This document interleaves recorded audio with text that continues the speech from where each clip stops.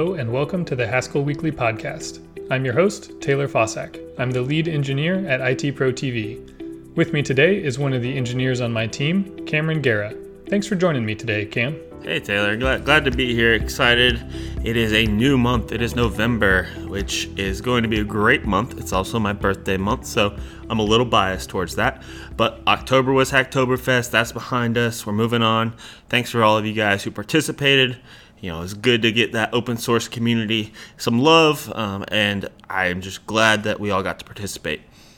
But this month is even more exciting. We have the State of Haskell survey that is out. It is live. It lives in this week's edition of Haskell Weekly and also in our show notes.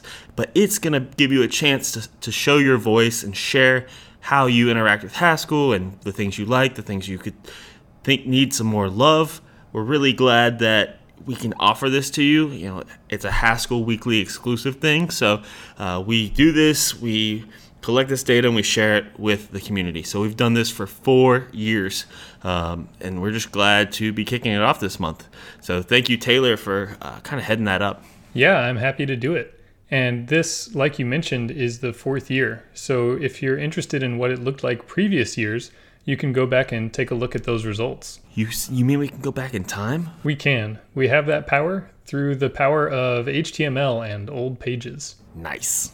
But today we're not only talking about the Haskell survey, we're also talking about this blog post by Michael Snoiman called Haskell, the Bad Parts, Part 1, implying somehow there's more than one bad part of Haskell. It could be. Everybody uses Haskell a little differently. So I think this was a great post. I really appreciate his kind of banter in it as well. He was pretty lighthearted, but also really giving you the chance to know some things you may not have known before, because I know I've learned some things reading this blog post. It's nice to see a critical post that's not written in a really critical tone. You can tell that Michael cares about Haskell and the Haskell community and the language, and he wants it to be better. So he's writing this post to point out some of the things that he's spotted that maybe could be better. So what's the first thing that he noticed? Yeah, so he first starts off with talking about the fold-L function, which is lazy, but that doesn't quite make it useful, right? That doesn't really give us what we want. We tend to run away from fold-L because we have other alternatives that really actually work well for us that don't cause memory leaks, like a fold-R or fold-L prime, which are strict. Well, fold-L is strict, fold-R is still lazy, but when you're folding left, lazy doesn't quite make sense. Yeah, it's funny because fold-L is kind of like too lazy, because fold-R is lazy in the spine, in the list that it's folding over. And fold-L prime is strict in the combining function. So fold-L no prime is just like too lazy, never gets anything done. I wish I could be that lazy and still get used, right? But if you wanted to actually have a lazy fold-L, Snoiman jokingly says you should name it fold-L, but lazy, I really mean it. Or else I think he'll probably tell you about yourself a little bit if you create a PR against a code base he maintains, which I appreciate his brutal honesty there. I think he's a lover of Haskell, so he's very passionate about good code, and I'm thankful that we have people like him in our community. Yeah, same. And in the Haskell community, we often use the prime to indicate that this is a strict version of a function, but there's no similar thing for saying this is a lazy version of a function. And I like that suffix, but lazy, I really mean it. That could stand in for prime. It's a little bit wordier, but I think it does the same job. Right. Well, I know, don't we use tilde to enforce laziness for we're enabling the strict data language extension? Could we use tilde in function names? I wish you could. In the same way that you can use, like you mentioned, tilde for fields to mark them as lazy, or even on pattern matches to mark them as lazy. And on the other side, you can use exclamation points to mark things as strict, but you can't use those in function names, unfortunately. I would love it if you could say fold L tilde or fold L exclamation point. It would look a little more like Ruby or Clojure or something like that, but I think that would be nice. And we wouldn't have to repurpose Prime for all these different things. Could that be in part 2 of this podcast and blog post? It might be. I think that if Haskell allowed you to do that, some people might think it was a bad part, but who knows? Nice. Well, everyone's got an opinion. That's totally valid. I'm not going to ever discredit someone's opinion. Most people are smarter than me, so I'm okay with that. Speaking of folding or reducing functions that are lazier than they should be, the next bad part that Snoiman points out is sum or product. They do different things, but they kind of work in the same way. And what is it that he says about those? Yeah, so, he kind of talks about how the combining function determines the strictness of the sum and product reducing functions, which is a little odd. You wouldn't expect a function you pass in to determine the strictness, and, only really works for hypothetically lazy numeric types. So you could create your own sum and product functions that are quote unquote lazy, but that doesn't necessarily make a ton of sense. Like, you can't add a number if there's not another number to add it to, right? Right. But this is a little tricky because a lot of times when people talk about this, they're talking, like you mentioned, about some hypothetical lazy numeric type that may or may not actually exist and may or may not actually be used. So one that pops up a lot is the Peano numbers, where you have 0 and then successor. And from those, you build up everything else. So 1 is successor 0, 2 is successor 0. And this is where you could actually benefit from laziness, because you could have some logic that wants to take the sum of some potentially infinite list of Peano numbers. But once that sum goes above, let's say, 100, then you stop doing any work. And if your number is lazy, you could do that without consuming the entire list. But if you're using a much more typical numeric type, like int or integer, then you're going to have to consume the entire list to produce the sum of that list, which makes sense. Yeah, definitely makes sense. And he also kind of talks about how you can't really rely on GHC's optimizer to know what to make strict versus what not to make strict. And, it makes more sense to say, hey, I want this function to be strict and write it as such, rather than relying on the compiler to optimize it to be strict. Right. It's not useful to tell the compiler you're using a lazy function and then expect it to notice that it could be strict, or ultimately it is strict, and then optimize it away for you. Just write the strict version in the first place. But the good news here is that there is an open merge request against GHC to fix this problem with sum and product, to make them strict. And this came out of a discussion on one of the mailing lists, probably Haskell Cafe, but I don't remember right now. And it was actually a pretty quick turnaround. I think it's been like less than a month since someone said, hey, this doesn't look quite right, let's get it fixed. And then they opened a merge request, and already one of the 4 bad parts of Haskell has already been fixed. Woohoo! Now we just got to got a new version, and we're good to go. Yeah, so what's the next bad part? Yeah, so the next one he talks about is data text IO. So we talk a lot about, do we use string, do we use text, and the community tends to move away from string in favor of text. But the data text IO gives us a false sense of security when dealing with, in particular, read file, that doesn't ensure specific locale encoding. So I feel like this is a problem in Haskell and a lot of languages that, you try to read a file and it's in a format or locale you haven't programmed for. You're going to create an exception that honestly catches you off guard. We've run into this one quite a bit at work because we run a lot of our stuff in Docker containers, and those containers are pretty minimal. So at first we weren't setting the lang or lc all. There's a couple environment variables you can set to control which locality you're in by default, and we weren't setting those. So when we ran some report that produced a CSV that happened to contain a non-ASCII character in it, it would try to print it out and then it would crash because it says, hey, I tried to print something to the screen, but the encoding I was using didn't match up with what you wanted.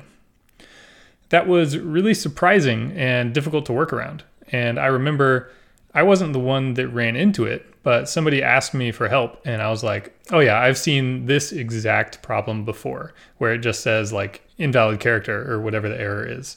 And I happen to know what the solution is. But if I didn't already have that experience, I would have been completely lost. So this can be completely mystifying. Yeah, and I love how he uses the metaphor of wolf in sheep's clothing, right? Like, you think it's going to be nice, it's going to do what you need it to do, but then it bites you in the butt, and you're like, holy cow, what just happened? And, like, I mean, I probably was that person because I do remember a familiar situation, and that, you know, dealing with this script that we were running and, you know, getting a file format from, you know, some company, and they, you know, have special characters, and we didn't encode correctly the locale, and we're kicking ourselves. So, Yep, and we've got a fix these days, so we're good now, but it was confusing at the time. And another place that I've run into this before is when switching between Linux and Windows. In most desktop Linux environments, the default locale is UTF-8, but on Windows that's not the case. So I'll take software that works perfectly fine on my Linux desktop and on my Mac laptop, but as soon as I try to run it on my Windows machine, everything stops working. And it's like, oh, right, I either have to change my code page on Windows or explicitly set the encoding or just stop using data.txt.io, which is often the easiest answer. And in fact, the Rio library that Snoiman works on has a function that does this for you called read file UTF-8. And it sets the encoding for you to UTF-8 and then reads the file. right. So you tend to not need to worry at that point, right? Because you know what the encoding is going to be because this function's well named as well, right? It's saying, hey, you're going to read a UTF-8 file, but it also does what it says it's supposed to do, where we get this false sense of security with, you know, data text IO. Snoiman really has a knack for naming. He's got fold L but lazy I really mean it and read file UTF-8. Another thing here is that when you're reading a file, often the file type has an encoding already specified. So like with JSON or XML, you know upfront that those are going to be UTF-8. So if your system locale is set to UTF-16 and you want to try to read a JSON file, you probably don't want to read that file using the UTF-16 system locale. And that's where the problem comes in. Gotcha. Well, thanks for diving into that one. What's the next one that he talks about?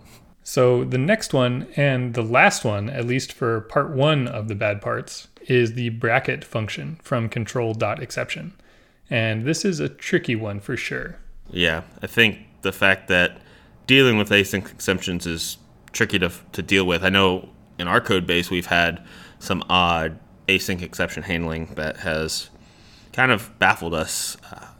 With time and effort, we get to where we need to be, but in the moment, it's a lot. This is tricky to talk about even because async exceptions, when you hear that, you may think like, oh, that's an exception that was thrown on an async thread, something that was either spawned with fork.io or with the async package. But that's not quite what it means. And there's a good chance that I will say something wrong in this part because I'm not well versed in exception handling in Haskell myself. Snoiman has spent a ton of time on this, and whenever I run into an exception problem, if there's a blog post by Snoiman about that particular problem I'm encountering, I feel really grateful and happy because I know I can just use that as a solution. But the way I understand it is that async exceptions are exceptions that are thrown from another thread into your thread, and they can happen during pure code. But I guess that's kind of besides the point here. I just wanted to mention that async exceptions as a term can be a little confusing. Right. I think I was probably using it incorrectly, so I appreciate you sharing that. But the part about bracket that he thinks is a bad part or a wart in Haskell is that I guess if people are unfamiliar with bracket, it's a function where you can acquire some resource and then perform some action on that resource. and clean up the resource after you're done with it. So the most common example of this is opening a file, writing something to it, and then closing the file. The purpose of Bracket is to make sure that opening and closing always happen, regardless of if an exception is thrown while you're dealing with the resource, while you're writing to or reading from that file or whatever it is you're doing.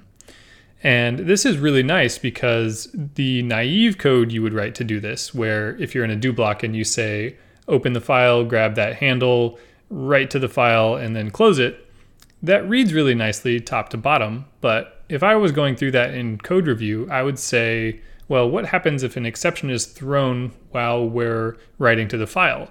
Then this file handle is still open and it never gets closed. That's the problem that Bracket is meant to solve. Gotcha. So what's wrong with Bracket? Why not use Bracket? The problem with Bracket is that the cleanup action, so like closing a file, uses a thing called an interruptible mask. And this is where we kind of get out of my area of comfort, or my wheelhouse. But if I understand the situation correctly, during your cleanup, if an async exception is thrown, your cleanup will be interrupted or canceled, and then that exception will be thrown somewhere else, probably, maybe the main thread. But what this means is that you can't rely on your cleanup running because it might be interrupted. So if I've got that interpretation correct, the fix is to use a different thing called an uninterruptible mask. And an uninterruptible mask means that other async exceptions can't prevent that chunk of code from running. Or rather, they can't cut into that piece of code running. So you can count on your cleanup always running. Yeah, and I think Snoreman does a great job here in the blog post, kind of explaining mask, explaining the mystery around it, because honestly, I don't think a lot of people have dealt with it. I'm one of those people. I haven't dealt with it. Right, and you're, in my mind, one of the most experienced Haskellers I know. So to say that you don't know it is probably, a lot of people who deal with Haskell probably have never experienced what that is or how it would create a problem. So grateful that he has been in those places and he knows the solution and he's willing to share that. So he does a great job of being sarcastic and yeah, you expect this to do this, right? And no, you don't. The good news is that even if you don't understand masks or haven't even heard of them before, it doesn't really matter. You can reach for a library that solves this problem for you. This isn't something that's a problem in the language necessarily. It's a problem with what the bracket function in the standard library does.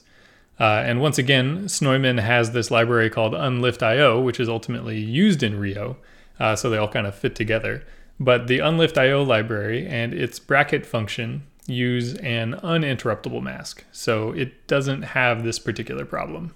So what you're telling me is all these warts that Snoreman has talked about, as quote-unquote bad parts of Haskell, he pretty much has a solution for. Yeah. It's I don't know if he's trying to sell us something. He wants us to get on board with the Rio bandwagon. But yeah, sum and product. There's a solution in the works. Data text IO. You can use the Rio library. It saves you from that. Bracket unlift.io will save you from. It's really just fold-L. And, there are solutions to that too. But the problem with fold-L is mostly that it's there at all and it's in the prelude. Right. Well, we appreciate him talking about this. And if anybody has any more questions or warts that they've run into, I know Snoreman's looking for that. So tweet him or, I don't know, maybe make a PR against his repo or something along those lines to let him know some warts. And I'm sure he would love to do part 2 of the Haskell, the bad parts. Yeah, I wonder how many parts there are going to be. Well, hopefully not too many, because I know in my mind I don't have a long list of warts with Haskell. I love what it gives us, what it allows us to do, and how fast we can iterate. I'm really thankful for that. Yeah, me too. All right, well, I think that's it. Yeah, that'll do it for us today. Thank you for listening to the Haskell Weekly podcast. I've been your host, Taylor Fossack, and with me today was Cameron Guerra. If you'd like to learn more about Haskell Weekly, you can check out our website, haskellweekly.news, or you can find us on social media. Our Twitter handle is Haskell Weekly. Our Reddit username is Haskell Weekly. Our GitHub username is Haskell Weekly. And we're probably Haskell Weekly everywhere else. Yeah, and I know if you have a blog post that you maybe want featured in Haskell Weekly, don't forget to submit a PR on the Haskell Weekly GitHub page. So, and the Haskell Weekly podcast is brought to you by IT Pro TV, the e-learning platform for IT professionals, and we would love to extend a coupon code to you of Haskell Weekly 30 to get 30% off the lifetime of your subscription. Feel free to, go take a look, sign up for a free membership if you're curious of what we do, and if you love it so much, sign up with that Haskell Weekly 30 podcast promo code, and you will be saving 30% off for the lifetime of your subscription. So I think that about does it. Thanks for joining us today. We'll see you next time. Bye.